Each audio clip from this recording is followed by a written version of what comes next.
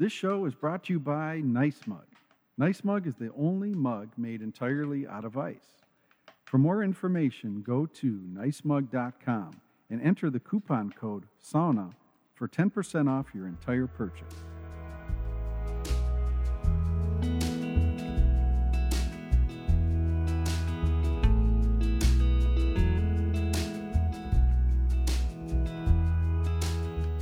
Welcome to the inaugural Sauna podcast, Sauna Talk. We are joined on the bench with Brian Peterson, acclaimed photographer. Brian has been honored 9 times as the Minnesota Press Photographer of the Year. Peterson has covered major stories, including Russia before and after the fall of the Soviet Union, the Exxon Valdez oil spill, the 1987 and 1991 Minnesota Twins World Series victories, Olympic Games in Nagano, Japan, Salt Lake City, and Vancouver, just to name a few. Recently, Peterson has focused his camera on environmental issues, including a 6-month study of pollution in the Minnesota River. The year-long feature called Voices for the Land explored the issues surrounding land use and urban sprawl in the state. On the bench, we discuss his latest book project, State of Wonders, a fabulous book illustrating the 4 corners of Minnesota during the 4 distinct seasons of the year. Hey. Hola. Hey, how you doing? Good. How are you, partner? How's it going, Good to see Glenn? you. Good Yeah, to see you, welcome. man. Welcome to Sauna Talk. Yeah. Hey, I'm Brad. Brian Peterson. Nice to meet you. Yeah. Nice to meet you. Brad lives a couple doors down. Nice. And in the It Was Meant to Be department has volunteered to set up. Awesome. And here, you can make yourself at home and throw your shit over here. Are we going to actually do this in the sauna? Yeah, we are. We We actually have a mic in the sauna and Awesome. a microphone here. We were Cool. just doing some volume controls, and the sound is good in the hot room. And I figure, like, you're gonna want to get it like a cold whatever, right? Yeah. Okay. Because I got the here. Cold beer, as in Oh beer? yeah. Oh, that too. Yeah. I got. And Oh, what are anytime you talking- want a beer, Brad is doubling as the Gotcha. bartender tonight, Right. and he'll be able right by his right knee. You want a beer now, or you want to wait till after round one? We'll wait till after round Yeah, one. that's what I think. You want to? So tell me the routine. We'll go in and start in there. Or? Well, I think we're starting now, right? I'm recording now. All right. Yeah. Why So this is Sauna Talk. All right. And the great thing, as you and I think are kindred spirits about, as it comes to sauna, is there are very few rules. Exactly. And in spirit of that, we're just talking. All right. So I'd like to get 3 rounds in tonight. All right. I'm good. Yeah. I got all night. So. And Brad's not on the clock, our sound engineer. So Good. like, that's good. And there's no video, so I can go naked, right? I can. That's I right. Can do, That's right. You can go authentic, right? I got to tell you, there was a. Well, maybe I'll wait till we get into No, the talk. talk but, now. It's all one good. of my first sauna stories for the newspaper Yeah. was for a project I was doing called Witness, Mm-hmm. and it was basically an excuse to travel around the state and just do kind of cool feature stories. Yeah. And I was looking for a traditional sauna up in not Finland, but in anywhere on the range, Tower. And I was just combing for somebody, an old timer that was still doing the sauna. Uh-huh. I got this email from this woman. Oh, you got to talk to Arvo Huta. He's got the traditional old sauna. He does it still every Saturday night. He's out there taking his sauna. So he didn't have email or anything. So I had to call him on the phone. He didn't even have a voice message. So I had to call his daughter, who would relay the message. Anyway, he was all good about the story. Yeah, come on up. And so when I got there, he had the thing all fired up, and we had to go in the house and chat a little bit first. And pulled out all the old pictures of the old homestead with the sauna was the first thing they built, of course, and talked about his grandpa and his dad and how they built the thing, and his sisters and brothers were born in the sauna, and so spent the better part of the day with the guy just talking about the sauna, looking at the the construction on it, the old Finnish construction, and so it's time for the picture. And Arvo, he goes in the changing room, strips right down. He says, "No, do you want me to be naked?" And I said, "Well, Arvo," I said, "well, whatever you do is what I want. I'm with the newspaper. We got to do everything real. So, well, okay, I take my saunas naked." So he climbs, gets in the sauna, gets up on the top bench, and he's got his legs spread about as wide as they could be. I'm thinking at least he could be a little modest here, and I'm thinking, how am I going to shoot a picture of this guy? I probably shot 200 pictures, and there's one frame where the bucket or the ladle is covering it, as he's throwing water up on the rocks, it's covering the crotch area. Perfect. So that was the one. That was the one. Yeah, it took 200 to find one. Exactly. Oh, I know. It's the nudity in the sauna thing is a funny phenomenon. Well, in the winter in particular, nothing worse than going outside with wet shorts. Oh, totally. That's what I hate. So. Yeah. And the Finns make a lot of fun of us Americans. There's a couple hooks right there. Okay. You can All throw right, your stuff. cool. And rightfully so. I mean, it's all about empathy. I mean, you think about. Hopefully, the Finns have empathy toward the American culture of nudity and respect that when they're here, they're not walking around naked. Exactly. And just like us, I mean, when we go over and we sauna in Finland or Germany, I know the Germans will nude up all the time. And hopefully we lose our, our tradition of always being covered up. Oh yeah. Well, and then if you're taking them with women, of course, you got to be careful. But yeah, no doubt. But I actually wrote down some questions for you. All right. And I've taken Sauna Talk, I won't say seriously because that's not what I want Sauna Talk to be, but I take it, I'm really into it. I think it's going to be fun. I just, I took a couple pictures of Brad, the what a sound better engineer. place to do it than on the bench, That's it. That's right. And we can do the long form. So much in our society is send me a text, shoot me an email. Oh, I'm busy, way too much of that right now. Yeah. So we can just talk, freely and let some of this. And hey, you know what? If nobody listens, at least you and I had a good time talking. Exactly. Like you said, it's just an excuse to get on the bench. Right on. And so what we'll do is, what we're doing now is we're just prepping for a hot room round because I can tell Brad is she ready? What's the temp in there? I'd say we're about 150 and climbing. Okay. And I can tell Brad that Brian is not a novice to sauna. He's a very well experienced sauna taker because anybody that takes a lot of saunas, they get right into it. They come over. And there's a little chitter chatter like we're doing right now, but he's like ready to go. Exactly. And I've had a long day, man. I need I need to sweat. Okay. All right. Well, I'm gonna step in. All right.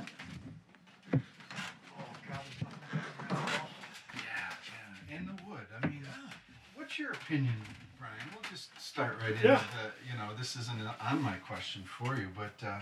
Can you tell a difference between a sauna heated with a wood stove versus one heated, electric? Oh, for sure. As a matter of fact, I kind of started with electric, cheap hotels and electric grill there, and everybody's throwing water on them. And it's like sitting in front of an electric coil. It's just harsh. And you can't get them. I don't think you can get it as hot without really feeling harsh. And the rock and the wood is just so smooth and so much easier to tolerate higher temperatures, I think. I couldn't agree more. And of course the aroma, gosh. That's half of it. Just the smells and sounds.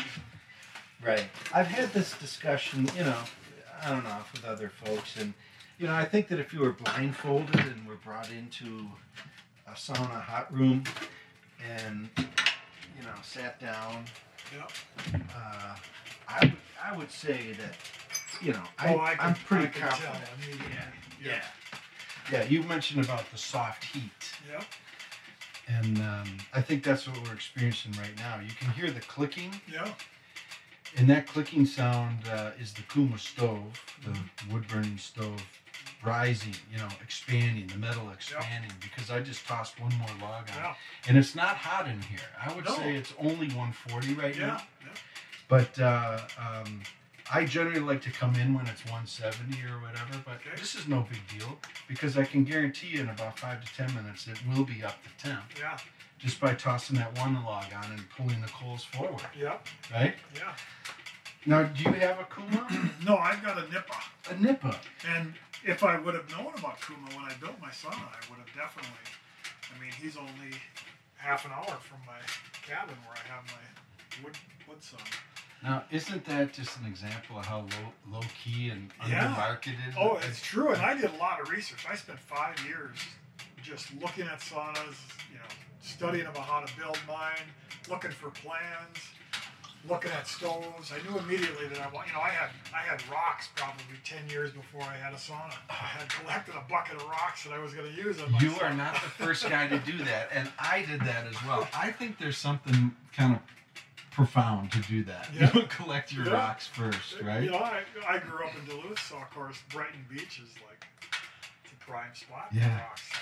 Oh. I think they're actually frowning on people going up there collecting them now because everybody's going up there. Yeah, doing it. But yeah, I know. That's a hard thing to stop in a way.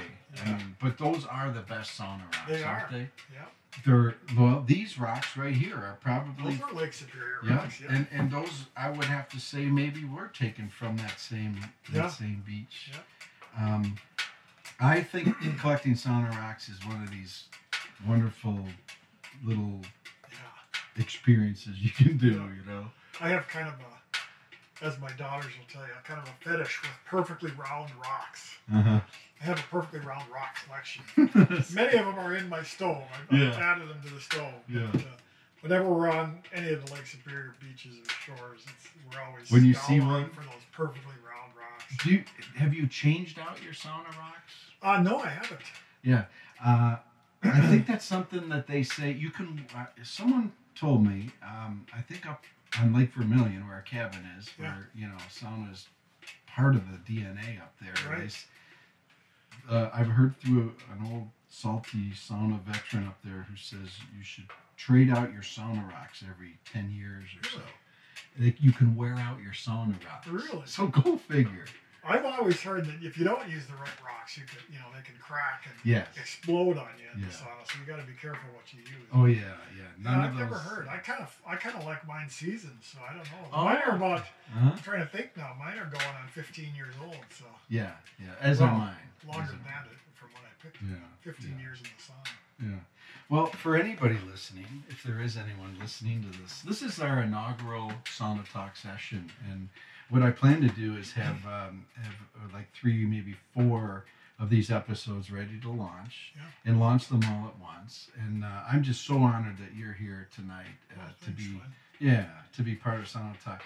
And I think for the folks listening, it would be great if you wouldn't mind. I'll read for folks a little bit about yourself. And I took this off your website, and I just think it's just so fabulous about how you've been honored by both the baseball and you've been involved with both the baseball and football Hall of Fame, and I need some glasses.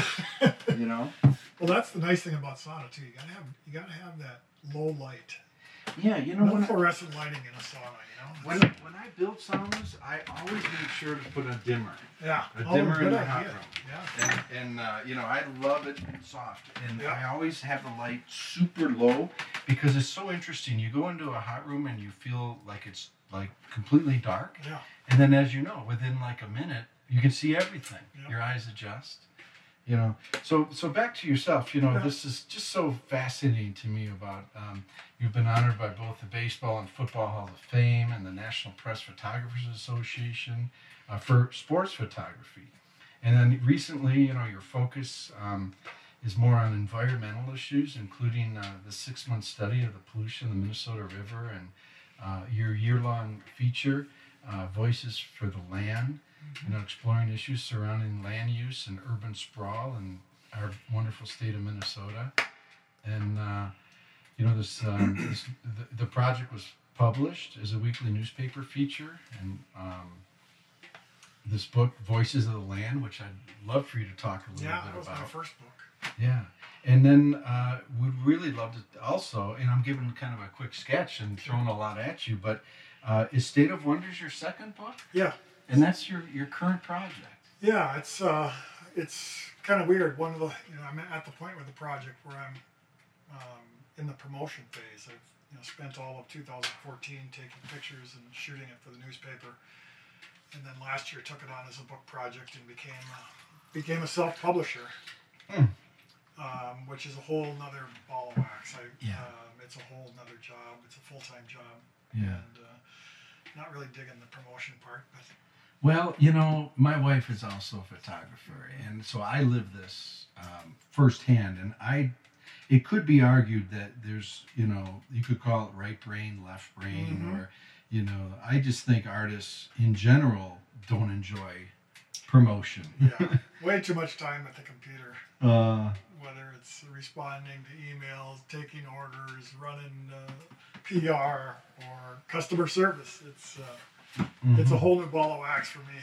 But do you find it rewarding to DIY everything as you've done? Not only did you take all these fabulous photographs, but you've published it, and now you're in touch with your customer, you're meeting your customer, you're signing the books. I've seen you do this. Yeah.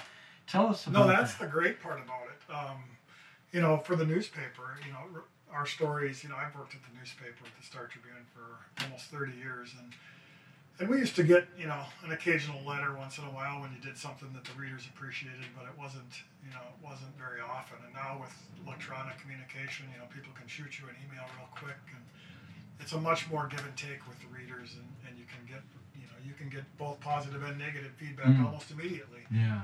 And, certainly with this book project, I immediately, when I took it on as a book project, I started a Facebook page and kind of built an audience to just communicate about the pictures and about the techniques and let people know that a book was coming. And, I find that's one of the more rewarding things. Certainly the actual process of taking the pictures for the State of Wonders project was very solitary. I was often by myself and alone, and that's just kind of the way I work when I'm working in nature. And the whole book publication process is kind of reconnecting with the people that I was actually taking the pictures for. So. For sure. Was that something that you did by accident, this Facebook and social media and using that? Or did you know consciously going in that this was going to be an important way to promote and as you self-publish this? Well, I think as a self-publisher, it's the only way. And it's nice to be able to have those tools now.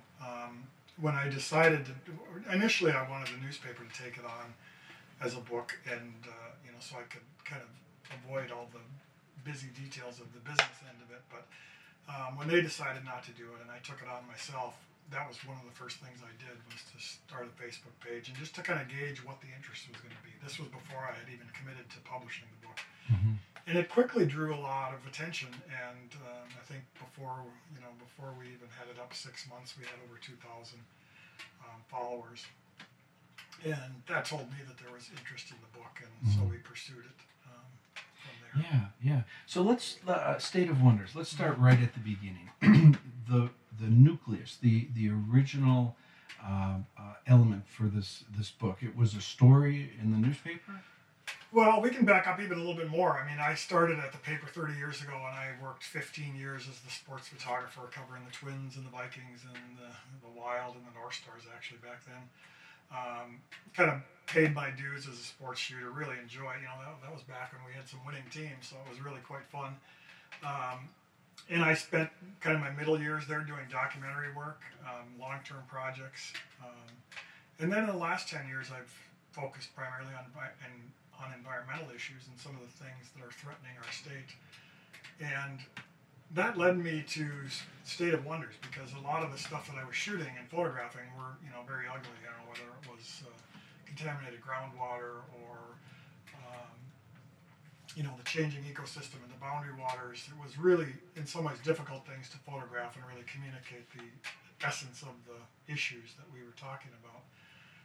And I really had a desire to kind of answer the question, why do we care? And the State of Wonders project came about as just a way to showcase what a wonderful state we have, and it's so unique in that we have all four corners of our state are so different. There's no other state in the country that has 4 distinct biomes that intersect. Right, and I have to ask you, and the first thing is, how many times have you been asked, how did you decide what corner for what season? It was we sat down at a conference table at the Star Tribune and really there were a couple obvious ones. The Northeast we could have done almost any season. The Northwest, none of us really knew much about the Northwest. I went to Bemidji State, so I was a little more familiar with the bog country and some of the aspen parkland landscapes of the far Northwest. But then we thought about, the Southeast along the blufflands of the Mississippi River. That was an obvious fall color choice. And then we thought, the prairie of the Southwest was probably best showcased in the summer. So then we did, we were going to start in the winter, and it was the winter of 2014-15, which was our last real Minnesota winter. Well, you were blessed with that in a way, weren't you? Because you caught the Northeast of Minnesota in its full glory. It was. I think I shot every picture for that portion of the project, either below zero or during a blizzard. Yes. It was quite a winter, as we all remember. It was a lot of snow and a lot of cold. So you've been asked that question, I hope, a few times. Yeah, I'm thinking I could do 4 more books and I could just spin the wheel and go up to every quarter in an opposite season and do this project 4 more times. Mm-hmm. But you said something interesting there just a minute ago about how this is a unique state and that the Four Corners do have majorly different topographies and things to offer. Yeah, and I grew up in Duluth, and my car generally goes from the Twin Cities up north into our cabin, which is north of Duluth. And I, even as a lifelong Minnesotan, never spent a whole lot of time in the other corners. I've been out there on assignment, and I've driven out to the Southwest a little bit, but really never spent time just appreciating what we had there. And it was, this was one of those projects where I really got to spend the time and really understand the history and the unique, different landscapes that we have. So you're in the conference room. You decide on the scope of the project, the 4 corners, the 4 seasons, and this. You still didn't know whether this was going to be a self-published project at this time? Well, at this point, it was going to be 4 sections in the Star Tribune travel section, 1 each season. So we were going to go up to the Arrowhead region in the winter and publish that. Right after, we were going to publish these as we were going along. We weren't going to just wait and put them all on the paper all at once. So we published 4 separate times each season.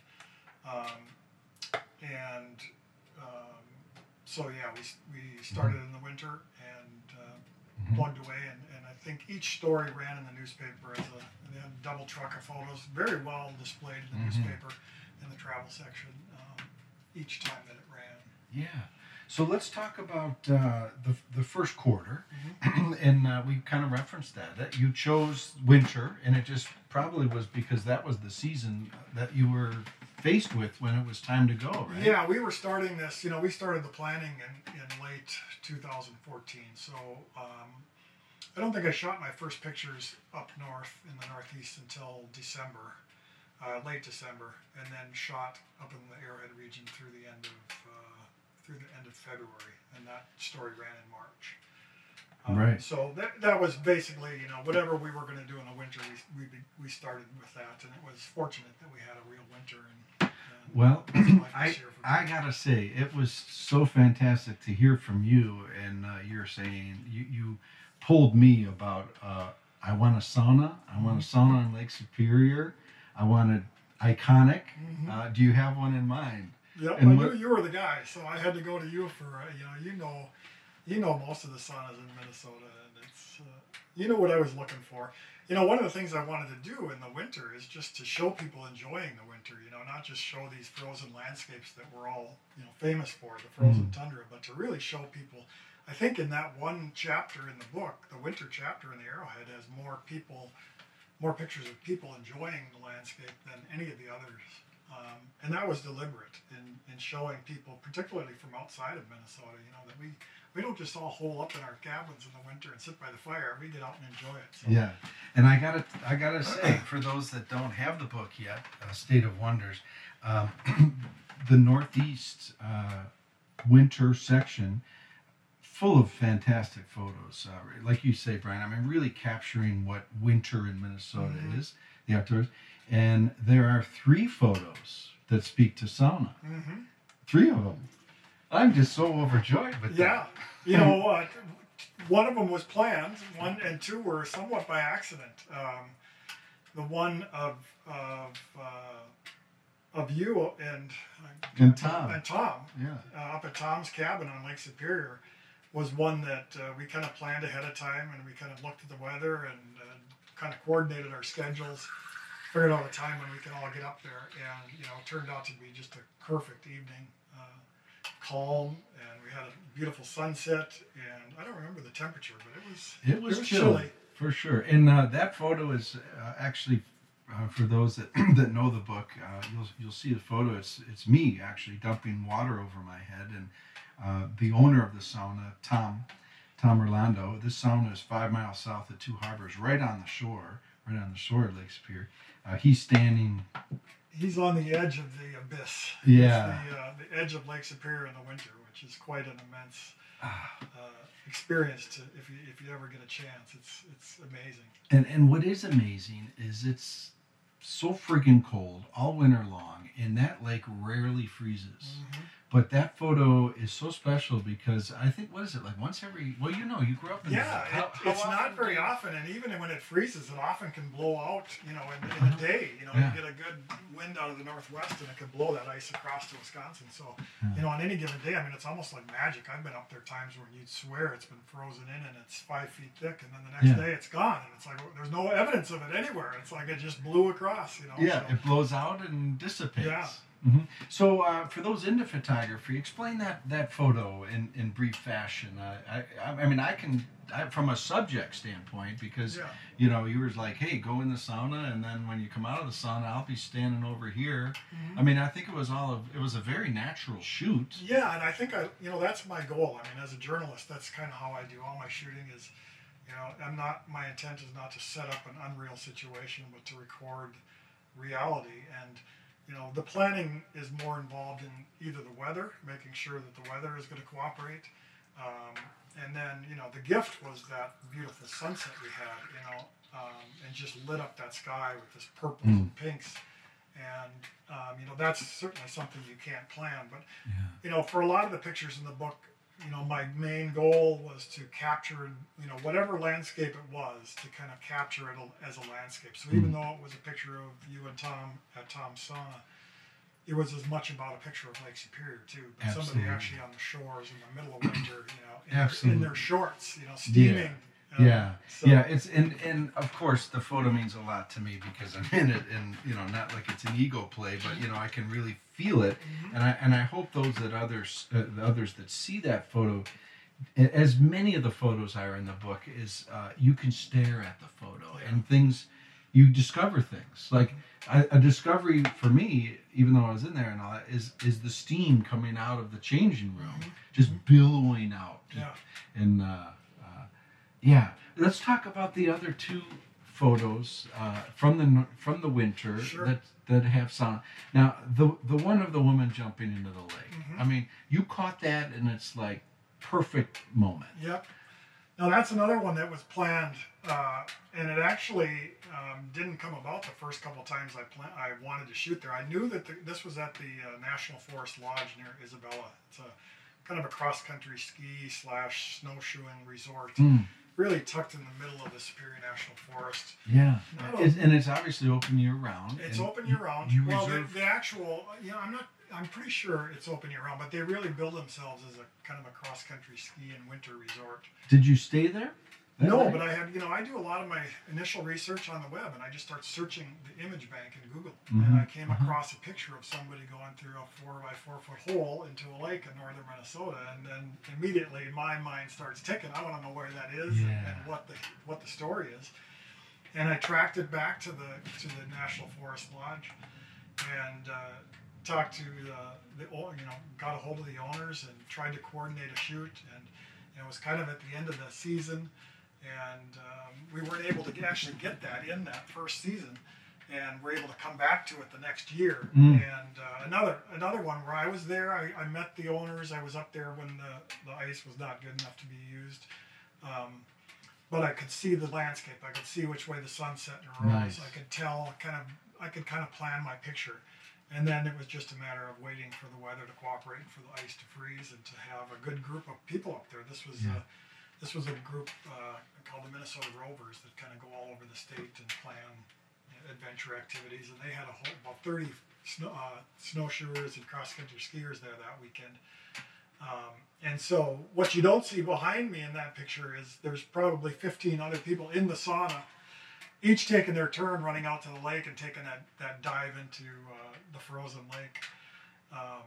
And this woman who was from Korea, number one, she was very hesitant early on to even think about doing this. And she said, back in her home country, nobody will believe this. If I do this, you have to take a picture of me so I can send it back to my mother in Korea. And she ended up taking about 9 dips into the lake. Nine dips in the lake. She just couldn't get enough of it, and it was just a thrill for her. Well, okay, so that meant 9 sauna rounds. 9 sauna rounds, yep. Now, I consider myself, I sauna 3 times. How often do you sauna yourself? Not enough. Yeah. I don't have a sauna at home, so, as much as I'd love to do one at least once a week, when I'm at the cabin, I'll do one every other night. Yeah. In the summer, sometimes every night. It just depends.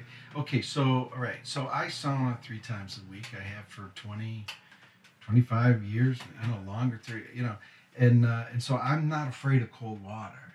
The idea of jumping through a hole in the ice to me is great therapy. Yeah. Like tonight, it's 36 degrees, maybe it's 34. I saw snow coming down, and I'm just so pleased to report that the garden hose, is functional. Yeah. I made sure I kept it running, and that's perfect temp for me for an ice cold shower. Yeah. So for this woman from Korea to jump in 9 times, that's a little exceptional to me. Well, it's funny because I learned something at this one. I've done it more than a few times. I've gone into a lake in the middle of winter, but for me, the worst thing is always your feet. Either your feet are freezing to the ice and they're sticking. Yeah. They had, a whole boatload of water shoes that everybody wore, and that was great. You could stand around on the ice and not have your feet stick. It made all the difference in the world. It does. And I just interject on that, and we'll experience this when we do our cool down. Yeah. I brought a bunch of slate rock from Lake Vermilion. Okay. Part of the whole vibe back here in my Minneapolis sauna is to recreate what I love and appreciate is Lake Vermilion and our island cabin. So anything I can bring home to help me remember that magical place is kind of the backyard escape theme of here. So I have a bunch of Vermilion slate rock, and I have this wonderful little patio for between rounds. And to your point, my feet would freeze. so I've converted it, and I have a cedar deck out there. Okay. And and I have old sauna benches that you walk across and you stand and you can take a shower. Mm-hmm. And so the water sheds off these old sauna benches that are sitting on the Vermilion slate rock. Yeah. And it's all, you're right, it's all the difference in the world. And I always have, and for those that have saunas, just one bit of advice, and most of you probably do this already, is have some old sandals tucked underneath for guests. Good tip. Yeah. You do that up north? Oh yeah. I don't do it so much in the summer, but whenever the cold is an issue. And it's funny because people think, oh my God, how cold can that water be? But if it's liquid, it can only be so cold. That's it's right. not, the air is often much colder than the water is. Yeah. And so when you go in, especially your second or third round, often it feels warmer in there than it does when you get out. Absolutely. And then I love that magical moment where your body equalizes. Yeah. And you can just stand there. Yeah. And you just feel... Especially really, if there's a light snowfall. Oh, you just the feel tingling. every snowflake. No doubt. Okay, so then is that it on the Korean woman jumping through the hole? Yeah, so as you look at that picture, there's some things that went into the planning. Number one was that you'll notice there's a lantern there right by the hole, and I needed to wait till it was dark enough for that lantern to show up. So there's kind of a magic hour there, maybe a half hour of light where it's not. If I waited another half hour, it would have been completely pitch black, and you wouldn't have seen the other side of the lake. So just some photography tech information. Planning your shoots for optimum light is often half of the battle as far as, and a lot of my pictures in the book are like that, where I needed to know when exactly, and the shot of you and Tom at yours also, there was probably a half hour window there where the light was just perfect. And you're racing that sometimes, aren't you? If it starts to get in front of you and you're not prepped, it's probably an anxious feeling. Well, and up at National Forest Lodge, they came in from a day of skiing. They were all sitting around having a few beers, Yeah, you're like, move and this I'm like, along. oh my God, we gotta get somebody out there, and they gradually started trickling out to the sauna, and I started shooting. I probably shot 400 or 500 pictures of different people going in that day. Okay.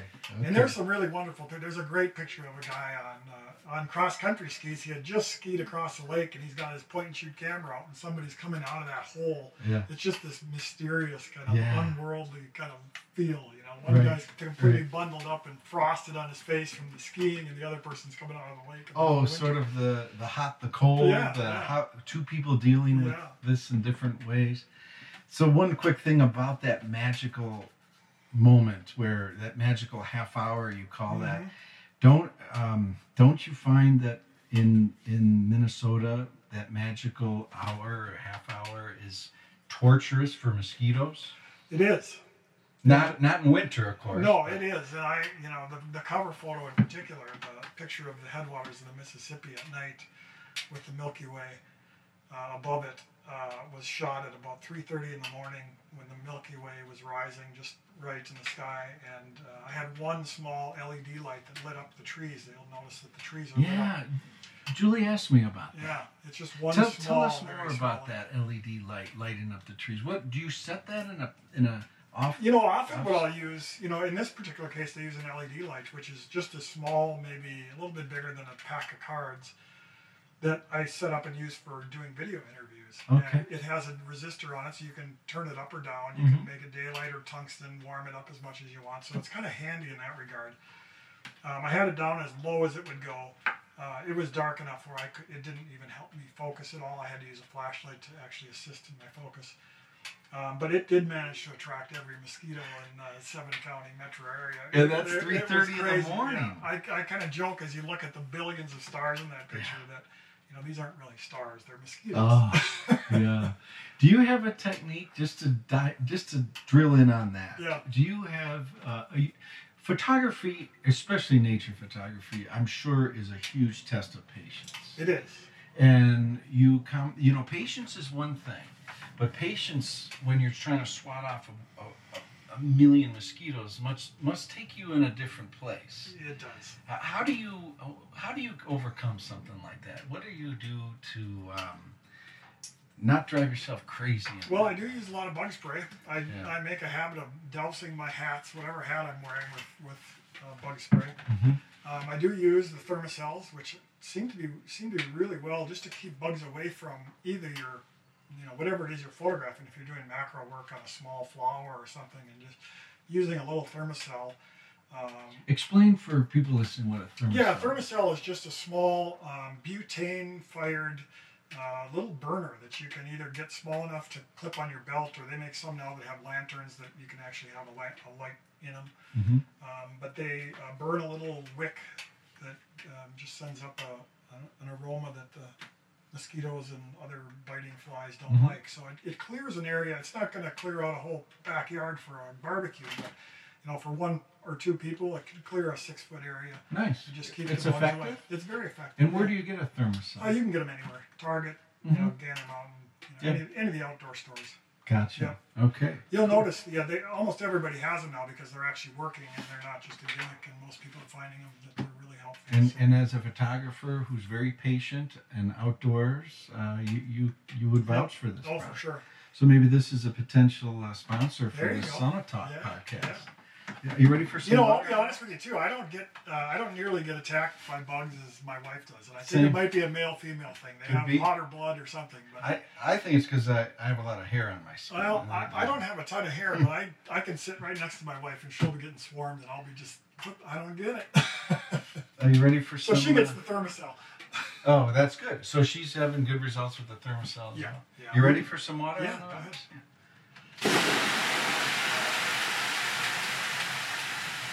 Yeah, the thermocell works really well for just sitting on the deck at that magic hour having a glass of wine too. It just takes the pestering. A lot of people get chased in at that time, and they only last about a half hour and they're gone anyway. We call that the witching hour. Yeah. And our young one, because our boys are now 16 and 20 years old, but we've spent most of our summers. Those boys have spent most of their summers on Lake Vermilion, and our youngest when he was quite young, he would call it the watching hour. He thought you're watching out for them. The watching hour of mosquitoes. The third photo was sauna. Third photo was actually my sauna, and that photo wasn't even planned for the book, but we had one of those, I think it was a 21-inch powder snowfall in March of that year. It kind of put a stamp on the end of that winter season. But we were up at the cabin, and you know, whenever we get a good snowfall like that, we can't resist, you know, taking a few dives into the fresh snow. Yeah. You know, too often it's just hard and crusty, and you can't really enjoy it. But we got a good sauna going that night, and I had to run back after a couple of quick saunas and get the camera ready and shoot some pictures. I agree, and I'll just interject that, you know, and here I am. I'm going to try to convince you. I'm going to circle this little conversation around the idea of you having your own backyard Bloomington sauna. Yeah.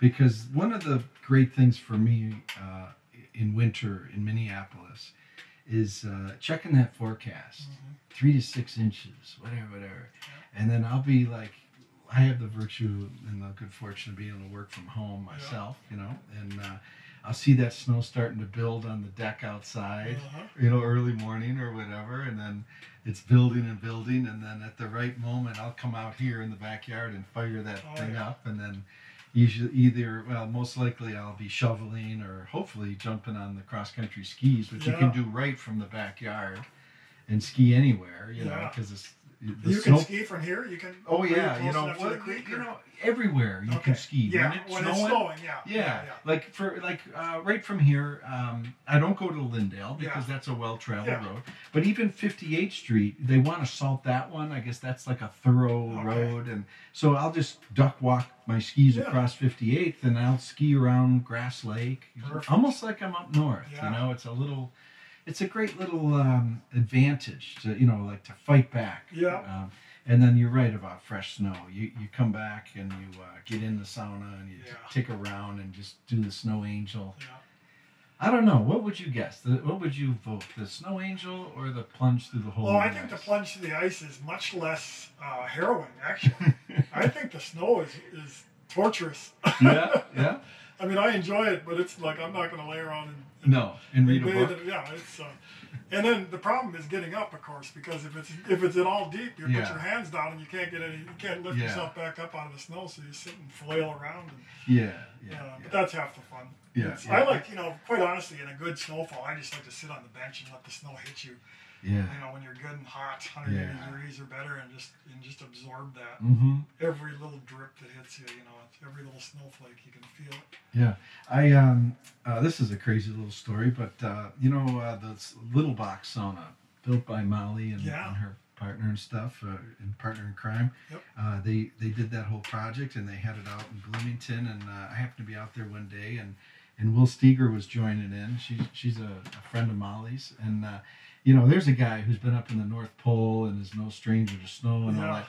And it was, you know, in a sense, now that I tell you the story, I wish I had a little camera because it was a priceless moment. Yeah. It was late in the winter and there wasn't a lot of snow around there. It was old snow. Yeah. There was like a snow plow worth of snow in this parking lot. Yeah. And Will goes over to it between sauna rounds and rubs it all over his skin like some sort of Brillo pad. Well, it's like lava soap. You know, it's got enough grit in it where you can really take a layer of skin off. You know? I figured he must know something. Yeah. So at the end of my next round, I went over and did the same. And a little nature's Brillo pad. I call that. But that's great. That's okay. So I think that's a wonderful little summary. And I just you know, paging through State of Wonders and, you know, loving sauna like we do. As I turn the page, you know, the winter section means so much to me, and seeing those 3 photos with sauna in them, it just. Well, you know, I think for the novice or for the person that's never tried it in the winter, it's an intimidating thing, especially when you look at it. You know, it's like, how crazy are those people to do that? But you know, once you do it, you know, if you ever get the guts to do it once, I think you'll be addicted. You know, I find that with people in general with saunas. It's, you know, why do I want to go in and sweat? You know, I sweat all day, whatever. And it's not really about the sweating. It's about everything else. I mean, that's probably the least thing I like about it is the sweating. It's that. There you go. That's what I like right there.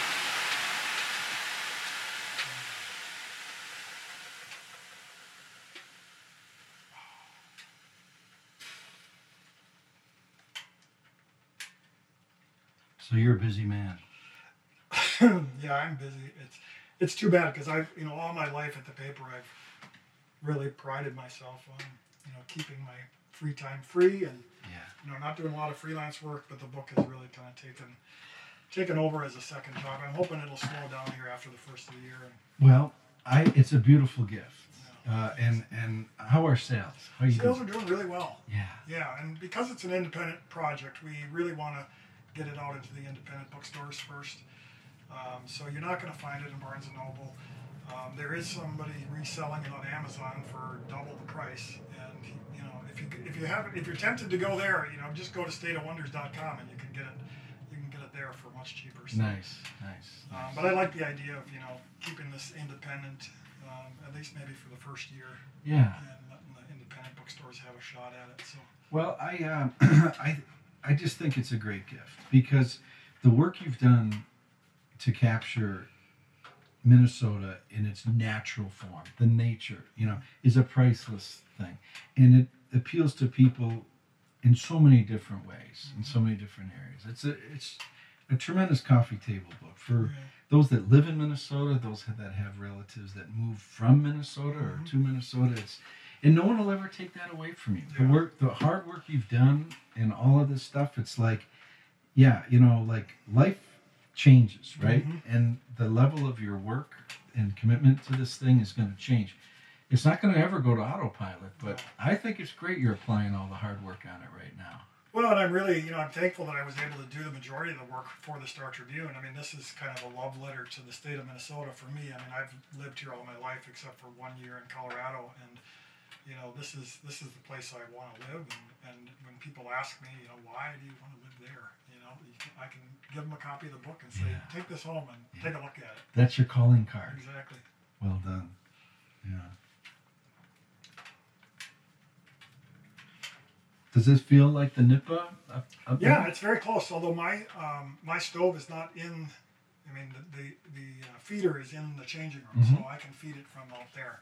I miss some of the aromas that you're getting in here with the smoke and being able to see the flicker of the flame. I don't get that in mine, which I think even Nippa now has one with a back window, so even if you put it in through the changing window, you can still see the flame.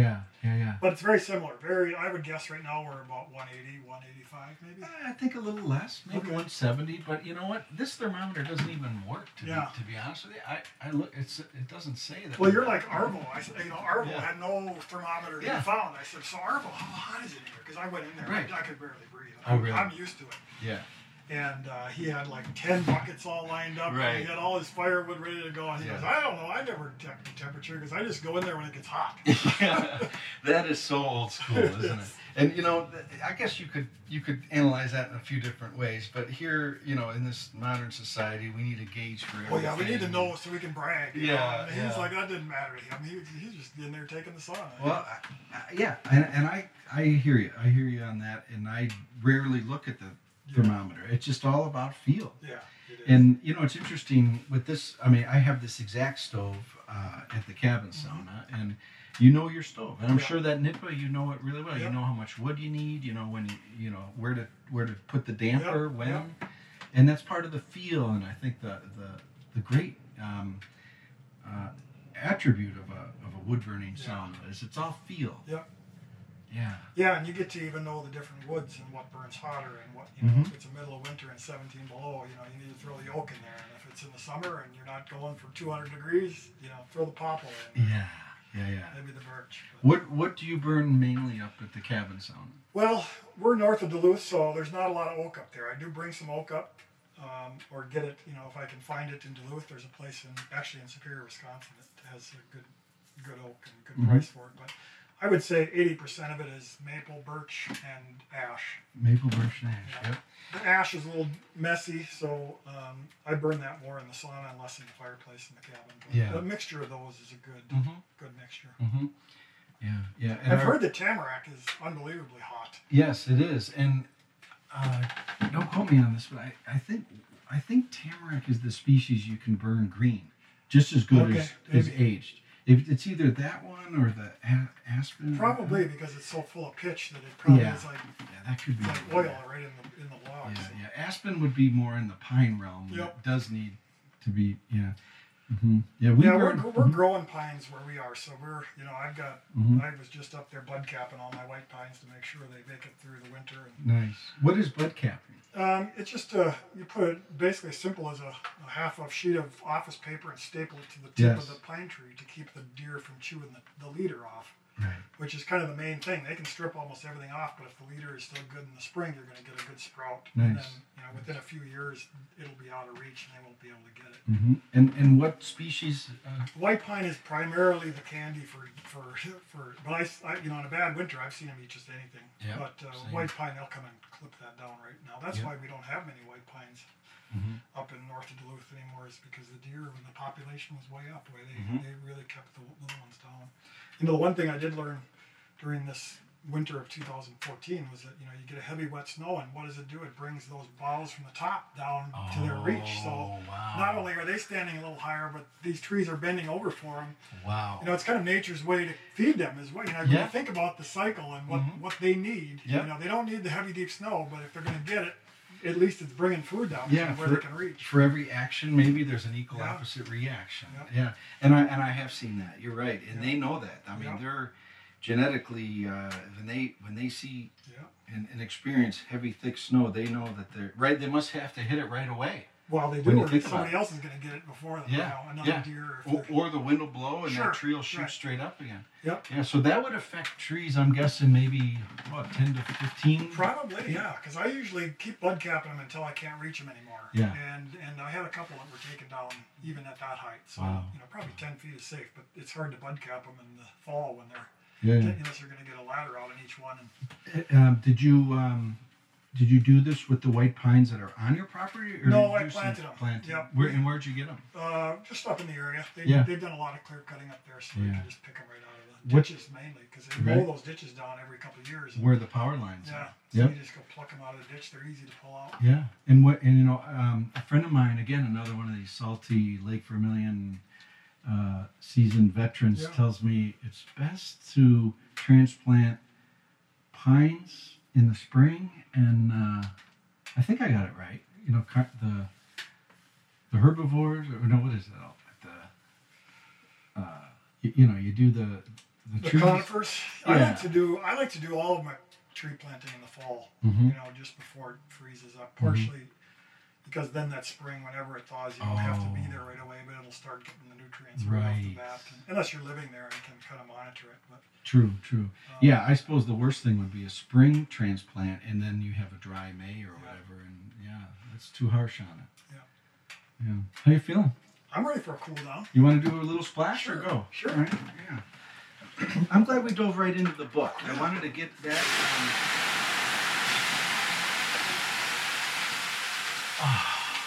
Boy. Nice. I don't think you get that with electric. No, you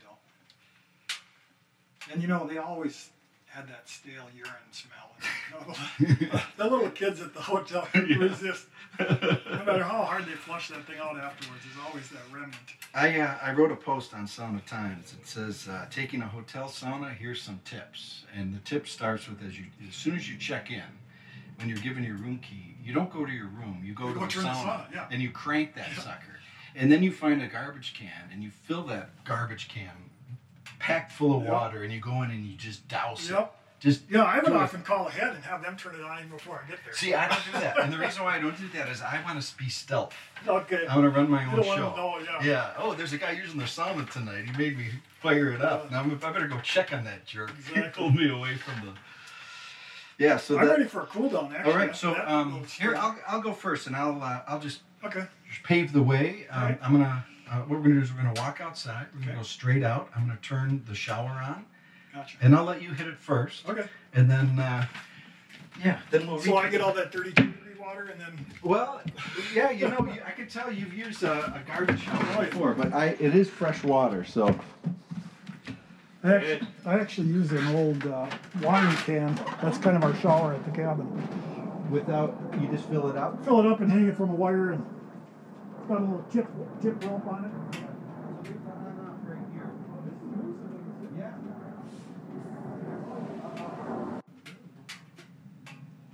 So Brian, how does sauna contribute to your creative process? I need it. I need the sauna, but I also need that up north. I need to get up there. I mean, if I go a month without getting up north, I just go. Yeah. And often 9 times out of 10 it involves a sauna, and oftentimes I'm up there by myself. Yeah.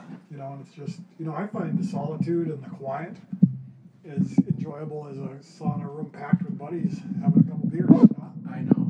I wrote about that too. I say, and I talk about a solo sauna. That's why you see this clipboard. Yeah. Do you ever have a notepad in the changing room? No. Yeah. I also talk about untangling the wires in your head. Yeah, that's more. I mean, I don't use it to. I tend to not use it to think a whole lot. I just sit in there and listen to the fire. And mine has got 2x6 walls, fully insulated, and it's like a sound chamber. I mean, it's quiet. Yeah. Is your changing room insulated with 2x6? Yeah, it is too. I'm not sure why I did that. But. What's the size of your structure up there? The sauna room. Well, the total is 8x12. That's mine. That's what I built. I was planning on an 8x8 room, but yeah. I didn't. Doing the math, I wasn't a real math genius, so I didn't figure the 2x6 walls was going to take a foot off the wall. So it's a 7x7 on the inside. I think it's a perfect hot room size. I wish I couldn't do an L. I had to do a back wall bench, and it's 2 levels. Mm-hmm. But I was hoping to have a L shaped, just to get a couple more people in there, and it wasn't big enough for the L. Okay. I have to tell you, I'm not just saying this to make you feel good, Brian, but I've built saunas with L's. I've built saunas without L's. Mm-hmm. I prefer them without the L's. Okay. As a matter of fact, Tom's in Maple Grove I'll give you the exact interior dimensions. It's 7'4", because it's on that side, and it's 6 feet, so 7'4" by 6, and it had an L, and we pulled it out because it's nice to have a little standing around space in the hot room. Yeah, maybe you're right. I got some big buddies though, and when we climb in there, right. Nothing worse than rubbing shoulders with the true sweaty guy next to you. Yeah. You can get 3 comfortably up there at 7 foot. Yeah. But there's something good about keeping it to a minimum in there too. And just do it in rounds. That's it. That's another thing that 3 people don't understand. Cooling off and 3 people in the room. And then when it cycles around and the conversation will change. Mm-hmm. And I think what's important is what we're doing right now. Yeah. We're standing in the changing room, right? We got a cold beer in our hands, and our skin is wet, and it's probably about 40 degrees out here. I don't know. It feels like about 70 to me. Yeah. Is it? You think it's 40 in here? Yeah, it's probably. It might be maybe like 45. Yeah. Okay. I mean, I got some. So how big is this room, Glenn? This is a small hot room. Yeah. It's 6'4" by 6'4". Okay. And I wish that was a little bit bigger, but I'm working with constraints. Yeah. And so we had to make it work. But I will argue with anybody that a 6x8 or a 7x7 is your optimal hot room size, and never more than a 7-foot high ceiling. Yeah, I've got a 7-foot ceiling, and then when you walk in, so mine would be the opposite of this. My stove is over here. Mm-hmm.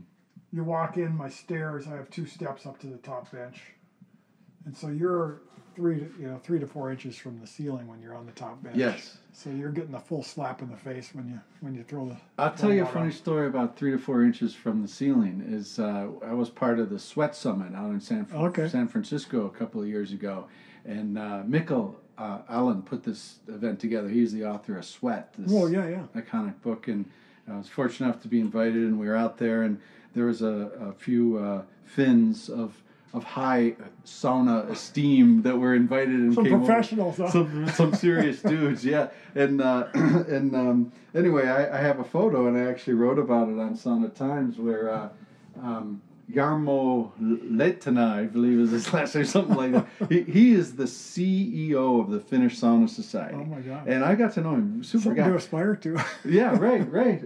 That'll be my next con. But anyway, I took a photo of him because we were just having lunch, just shooting the breeze, and he says that your upper bench should be such that so that if you put 2 fists above your head, you will touch the ceiling. Okay. I mean, these guys are precise. They got everything down like to the centimeter. Yeah. On what a proper sauna should be size wise. So they build the benches before they put the ceiling on, and then. Well, they got it down. I mean, I think that they would be. I don't know about you, but when I go into other saunas, I can't help but look at how it's built and how the bench. As a builder myself. Exactly, I do that in people's bathrooms because I do a lot of molding work. It's Right. like, how'd they do their molding? Do they cut the angle straight or? I'm gonna No, ask it's you, true. Yeah, I'm going to ask you a couple of rapid fire questions. Okay. So, and your answers don't need to be rapid fire. Okay. You can take your time, but if you could have a kick-ass mobile sauna and bring it anywhere in the world and take a sauna, where would you choose? Oh boy, God, there's a lot of places, but I've always wanted to take a sauna in the Boundary Waters. You're up there in the middle of summer, the flies are driving you nuts, and take a portable, pontoon sauna out in the middle of a lake in the Boundary Waters, and just sit out there with a cold one and do a sauna. That's probably what I would do. It'd be sacrilege to bring a boat up there, but I'd have to figure out a way. Maybe you could do a raft of some sort. Or maybe you could get a waiver there you go. for your dream, and pay and donate. That's the one thing that is missing from a good Boundary Waters experience is the sauna. But you do it when you come out. If you hit the Ely city sauna. But. Right on. So if you could arrange a sauna session with one other person, anyone in the world, dead or alive, who would you choose? Oh God, Bob Dylan. And I'm not sure why. Well, you'd That'd have be to. kind of sacrilege, partially because I'd want to have a picture of myself with Bob Dylan in a sauna. Well, I'd be shocked if Bob Dylan hasn't taken saunas. Well, he had to have. I mean, he's from the range, so he had to have taken a sauna at some point. And grown up with saunas. Yeah. Who knows? Maybe when we get the Sauna Talk podcast established, we could arrange. One of the proudest moments of my sauna up at the lake was having the Stanley Cup rest some time on the bench up at the cabin in the summer. You had the Stanley Cup Yeah. in the sauna. I have a picture of it sitting on the bench. That is. We have to hear that And story. we had it. My brother-in-law was the assistant GM of the Blackhawks. They've won it 3 times, and I haven't gotten up. He's from Duluth, so he gets to have the cup for a day each time they win it. And the last 2 times, I haven't been able to get up there and enjoy it. So this time we half joked that if you win it this year, we got to get this cup up to the cabin. We'll take it out on a pontoon ride. So sure enough, they win the cup. And I kind of held them to it, and they brought it up. And I'm kicking myself for not thinking of having the sauna heated up and ready to go, because we only had it up there for 3 hours, and then he had to bring it back to Duluth. But I would have died to have it on the bench with water in it and taken a dip in a ladle out of it. We had it sitting on the bench and got a good picture of it, but the sauna wasn't hot. So, but there's an iconic photograph of, and I'm not sure which Finn won the cup, but this is an iconic photograph of the Stanley Cup in a sauna in Finland. Mm-hmm. And they're pouring water out of the Stanley Cup onto the rocks of the sauna. See, that would have you been seen classic. this one? I've seen quite a I wonder if it was Sako Koivu. I wonder. Could have Because he been. played for Anaheim, didn't he? I think so. Yeah, Either it the could have Anaheim been. Or the Kings.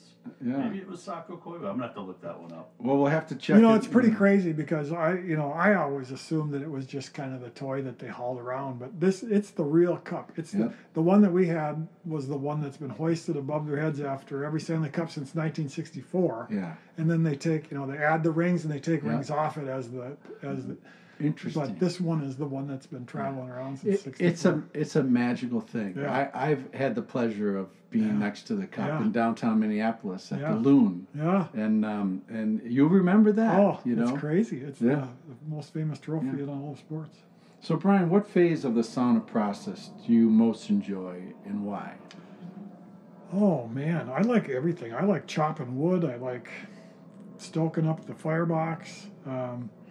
I think I like, the reason I do it is just because I feel so good when it's done. Yeah. When you're done with a couple of good rounds, you just are relaxed and clean, and there's nothing like it. So tell us about your typical sauna routine.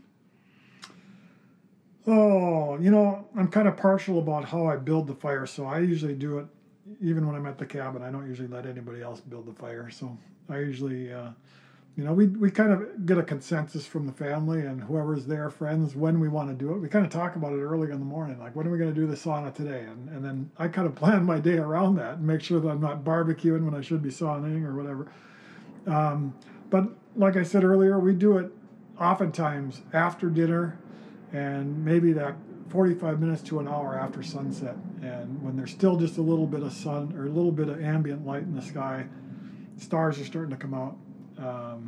Mosquitoes aren't too bad yet.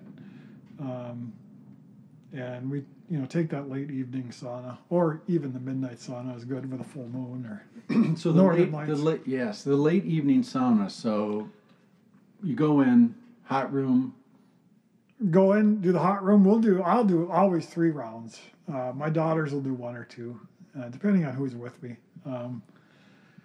About 10, 15 minutes in the hot room. Yeah, and we've got, my sauna is about maybe 100 yards from the lake. So we have a runway that I've built through the reeds that bring you out to the lake. So it's a little bit of a run. So it's always a mad dash, and there's pine trees all over. So inevitably you're dodging pine cones, and it's like landmines on the way to the lake.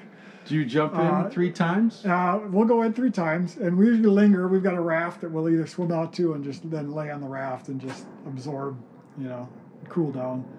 It's a fairly shallow lake, so we got to swim out to it. So it's not. I wish I had a situation where I could jump right into deep water because, you got to trudge out there to get out over your head. So. Do you like summer saunas, winter saunas, fall saunas? God, I like them I don't like windy saunas. I don't like coming out of the room and having a stiff breeze in your face because you just cool down too fast, especially if you got a wet swimming suit on. But anytime when it's calm, it can be middle of winter. The quieter and the calmer, the better. Yeah. And not when it's. We generally don't sauna when it's 100 degrees and humid outside. Then you're already sweating and it's not that fun. You don't cool down. So.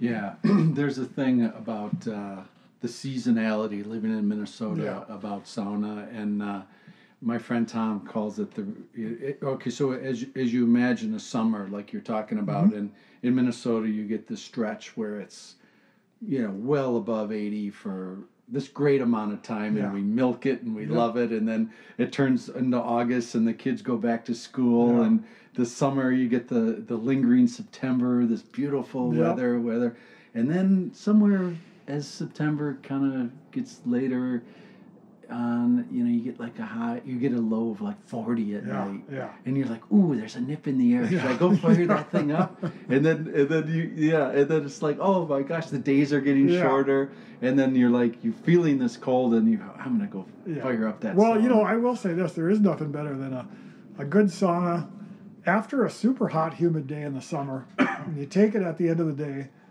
and you get a cool, and mostly anywhere north of Duluth, you're going to get cool down at night. I mean, it's not going to be 80 degrees at night, and you can sit in the screen house and cool down. Wash all that sweat off. And mosquito bites. Yeah, and push that venom out of your mosquito bites. Yeah, and you feel clean, relaxed. You sit on the porch. Summer saunas are wonderful. So, so Brian, what one thing about sauna do you think is misunderstood that you'd like others to know? I mean, as a sauna veteran. We've got some folks that come to the cabin that are, the anti-sauna folks. I'm not going to, I sweat all day at work. I don't want to go sweat. And they kind of stick their heels in, they never do it. And, it's not about the sweating.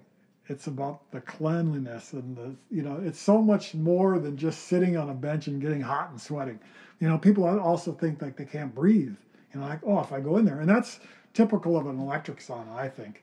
Those typical hotel saunas that are, way too hot, and you're basically sitting over a hot heating coil. You get a good hot wood rock sauna and traditional Finnish sauna, and it's you can breathe, and even at 180 degrees, it's not that, it doesn't feel that hot. That's probably the first thing I noticed when I came here to sauna, because I was that same way. Yep. I was never the sauna guy. Yep. Because I just remember hotel saunas. Yeah. And I hate that feeling of not being able to breathe. Yep. I've never felt that here. And people think it must stink like sweat in there, like an old hockey bag or something, but it doesn't. It's It's not stinky and it's not sweaty. So as the father of a Bantam Devil hockey player, I know what a smelly hockey puck feels like. yeah. Well, Brian, this has just been a great pleasure to have you for Sauna Talk. Well, I enjoyed it. Thanks for inviting me, Glenn. Yep, the Sauna Times podcast. So Brian, where can people get your latest masterpiece, the State of Wonders book? You can go online. It's probably the easiest place to get it right now is stateofwonders.com. You can order the book there. You can order prints there. There are some local independent bookstores that are carrying it. Majors and Quinn. We'll actually be at Majors and Quinn this Saturday for a book signing. Kowalski's Market, in their gift shop, they have it. Macabre's in St. Paul. We're trying to get it to as many independent bookstores as we can. So if you've got a good one in your neighborhood and they don't have it, ask them about it and maybe shoot me an email and let me know, and we'll fill up their shelves. So, State of Wonders. Stateofwonders.com. The new photo coffee table book by Brian Peterson, photographer. It's a great brag book for all those people that either left Minnesota and regret it, or people that wonder why you live here. It's a great gift to kind of show off the state and the natural wonders that we have here. Wonderful. What's next for you? What's when things settle down a little bit with the book? Anything? I'm hoping they settle down this spring because I'm heading to the Olympics next summer for the Rio Olympic Games for the Star Tribune. Will this be your third Olympics? This will be my sixth, actually. Oh, your sixth I've done 2 summer and 3 winter prior, so this will be my 6th. Wow. Should we ask Brian about this? About the Olympics? Oh yeah. That's the one thing I make sure is the hotel I stay in or the rooms that we have. You got to stay by the fins so that you got a sauna handy. Oh, that's because they make sure that they have one. It won't be the best in Rio. I don't think Rio's going to have a great sauna. So tell me about that. Have you? Brian, you've been to 6 Olympics, and how many Winter Olympics? 3. So when you go to these Olympics, did you in these different the winter one specifically? Yep. Did you find the fins to find a sauna, or quite honestly, I'm working so much and so hard that there's not a lot of time so I can barely eat or sleep. Believe it, right? Really, it's ridiculous. It's like 20-hour days. Yeah. Just the logistics of getting around, transportation and security is a nightmare. Yeah. It's really hard to even describe unless you've been there to kind of you know what it's like going through the airport, and this would be like going through the airport for every venue and then getting on buses and getting on transportation systems that are all secure and it's kind of crazy. It's not fun. It's really fun, but it's more work than anything I do at the paper. Wow. Yeah, when I'm done after what is it? It's 17 days. I sleep for 2 weeks.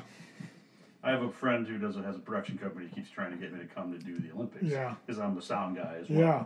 And it's one of those things that I want to do once, yep. but I don't think I would do it on a regular basis just because it's just nonstop. Oh, it is. And for me as a photographer, you want to cover. Well, we cover all the Minnesotans that are there, but we also want to cover the big events. So it's like, okay, I've got 6 hours. Should I go back and sleep, or should I cover ping pong or floor? Something I've never covered before. So it's of course you take the shuttle or the bus Can you get into all? Yeah, you can get into any of the minor. The big ticket events are tough. Even if you have a pass, you have to get tickets. Oh, I see. And then you have to get assigned seating. And so as a photographer, it's like I said, you need to schmooze. You need to. Oh. That's part of the art. You need to grease some palms, and it's wow. really political. And depending on who's in, who's in what events, certain countries get priority. So, care to tell the listeners a story along those lines? Any story come to mind? Well, actually, the last greasing palms. It's the first person you need to get to know is the guy who handles the tickets for the U.S. Olympic team, and he's a good friend of mine. Nice. Make sure he gets prints after every Olympic Games. do you want others to hear that? Yeah, that's fine. They can do it too. Right. These guys work hard too, so they deserve it. Yeah. But one of the stories I like to tell, just to relate to what the logistics are like, and you think of the Olympics as kind of a compact thing that happens, but they're really spread out all over the place. So for the Olympic Games in Vancouver, for example, it would be the equivalent of staying in a hotel in Lakeville, walking 3 blocks to a light rail line in the middle of winter with all your winter gear and all your camera gear and all your computer gear, because once you leave your hotel, you have to be self-sufficient. You have to be able to work all day. So you walk 3 blocks to the light rail line, take it into downtown Minneapolis, walk another half a mile to the secure Olympic Media Center, go through security, walk a few blocks. This is with roller bags and all your hot gear on. Take a secure bus. Let's say you're going to cover the downhill event to Lutsen Mountain. You know, driving from Minneapolis on a bus all the way to Lutsen. You get to Lutsen, and then with your roller bag, you need to get on a chairlift without skis, ride to take the chairlift up to the top of the hill. You need to be in position on the hill 3 hours before a downhill event starts. And you either need to ski into position or you need to use crampons and climb into position. And when you get there, it's starting to snow, and you can tell it's going to be snowing all day, but you got to still go up because you don't know for sure. So I usually crampon up to position 3 hours ahead of time. You hunker down. You got your computer with you because you're probably transmitting from a snowbank on the hill. And then it gets delayed because it's snowing. And they'll delay it 3 to 4 hours every hour until they cancel it. Then you crampon back down the hill, get on the bus, back to the cities, all through security again, and then maybe try to catch a hockey game that night after, spending 12 hours. So that's just an example of one particular day. And you didn't even shoot a picture. That was my one nightmare day. They're not all like that, but the logistics can be just. Tell me about food and nutrition and how when you're on the go like this and so vulnerable, so out of your zone, so out of your element, how do you sustain yourself? Well, here's the biggest irony is that McDonald's sponsors the Olympics. And so there's a McDonald's everywhere. And the majority of people that cover the Olympics, they're eating McDonald's for 3 weeks straight. It's ridiculous. That's all you have a choice of. There's other things, but they make it so convenient that right. 9 times out of 10, you're coming back to the hotel, you're going through the press center at 2 a.m, and the McDonald's is open, and you're in there eating crap. Right. But the thing about that crap, not to defend McDonald's, but it's what you're getting, and it does its job. Yeah. And to me, and the reason why I was thinking that is when you explained that scenario as eloquently as did. I mean, I could imagine how, and I use the word vulnerable because you're just extending all of these miles and thrown to the wolves. Yeah. And I was just thinking, whether you travel with any nutrition bars or anything. I do. You'll carry nutrition bars a lot, and I'll be sleeping on buses a lot. So that trip to Lutsen, I'll sleep half the time if I can. And I'm a good sleeper, so I can crash with the best. Do you think there's a correlation there? I mean, you must spend a lot of time with other photographers that are in the trenches like you are. Do you think photographers that do what you do are generally pretty hardy sleepers? I think you got to learn to live without sleep, at least for that time. You're running on adrenaline just like the athletes are, and you're watching history being made. So, I mean, at any given venue, it's thrilling to be there. I mean, I'm not complaining, believe me. I would, when they asked me to go to Rio, I was, I'm 57. I'm going on 57, and it's like my body starts to feel it. I know it's going to be hard work, harder than I've ever worked. And so I thought twice about letting young guys take over. But then I thought, no way, man. They're asking me to go. I'm going.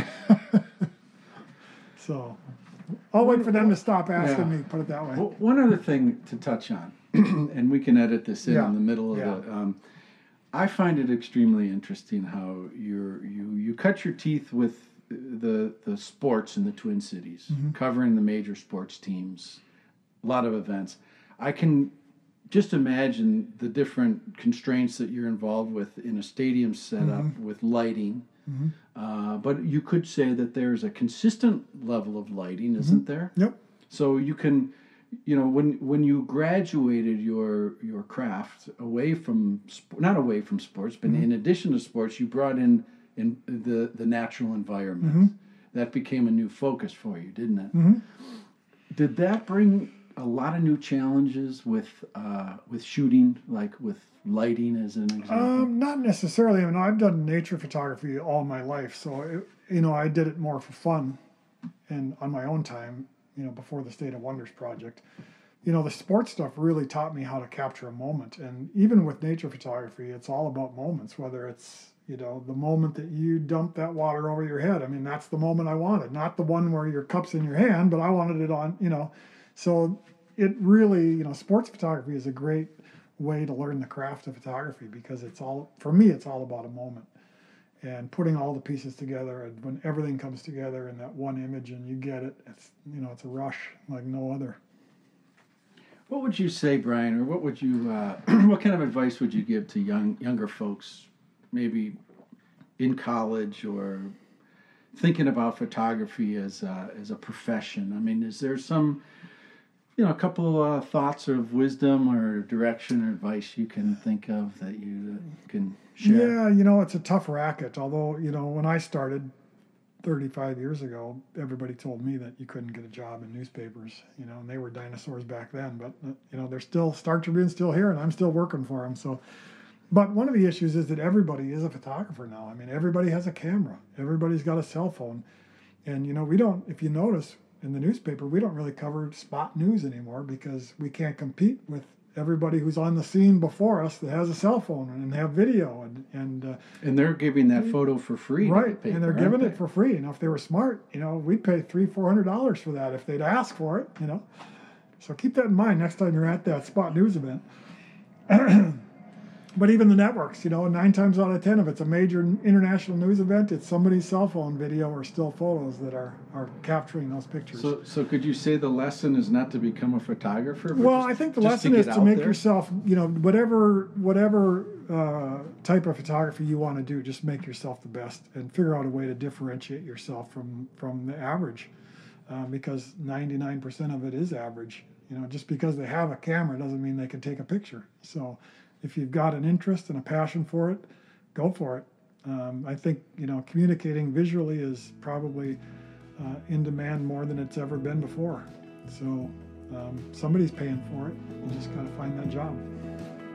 Excellent. Yeah. This show is brought to you by Sun Country Airlines. Sun Country is staffed by cheerful humans.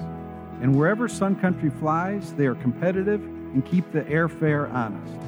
So whether I'm checking out Temescal in Tulum or the Archimedes Banya in San Francisco, Sun Country Airlines is the first and last place I go for decent air travel.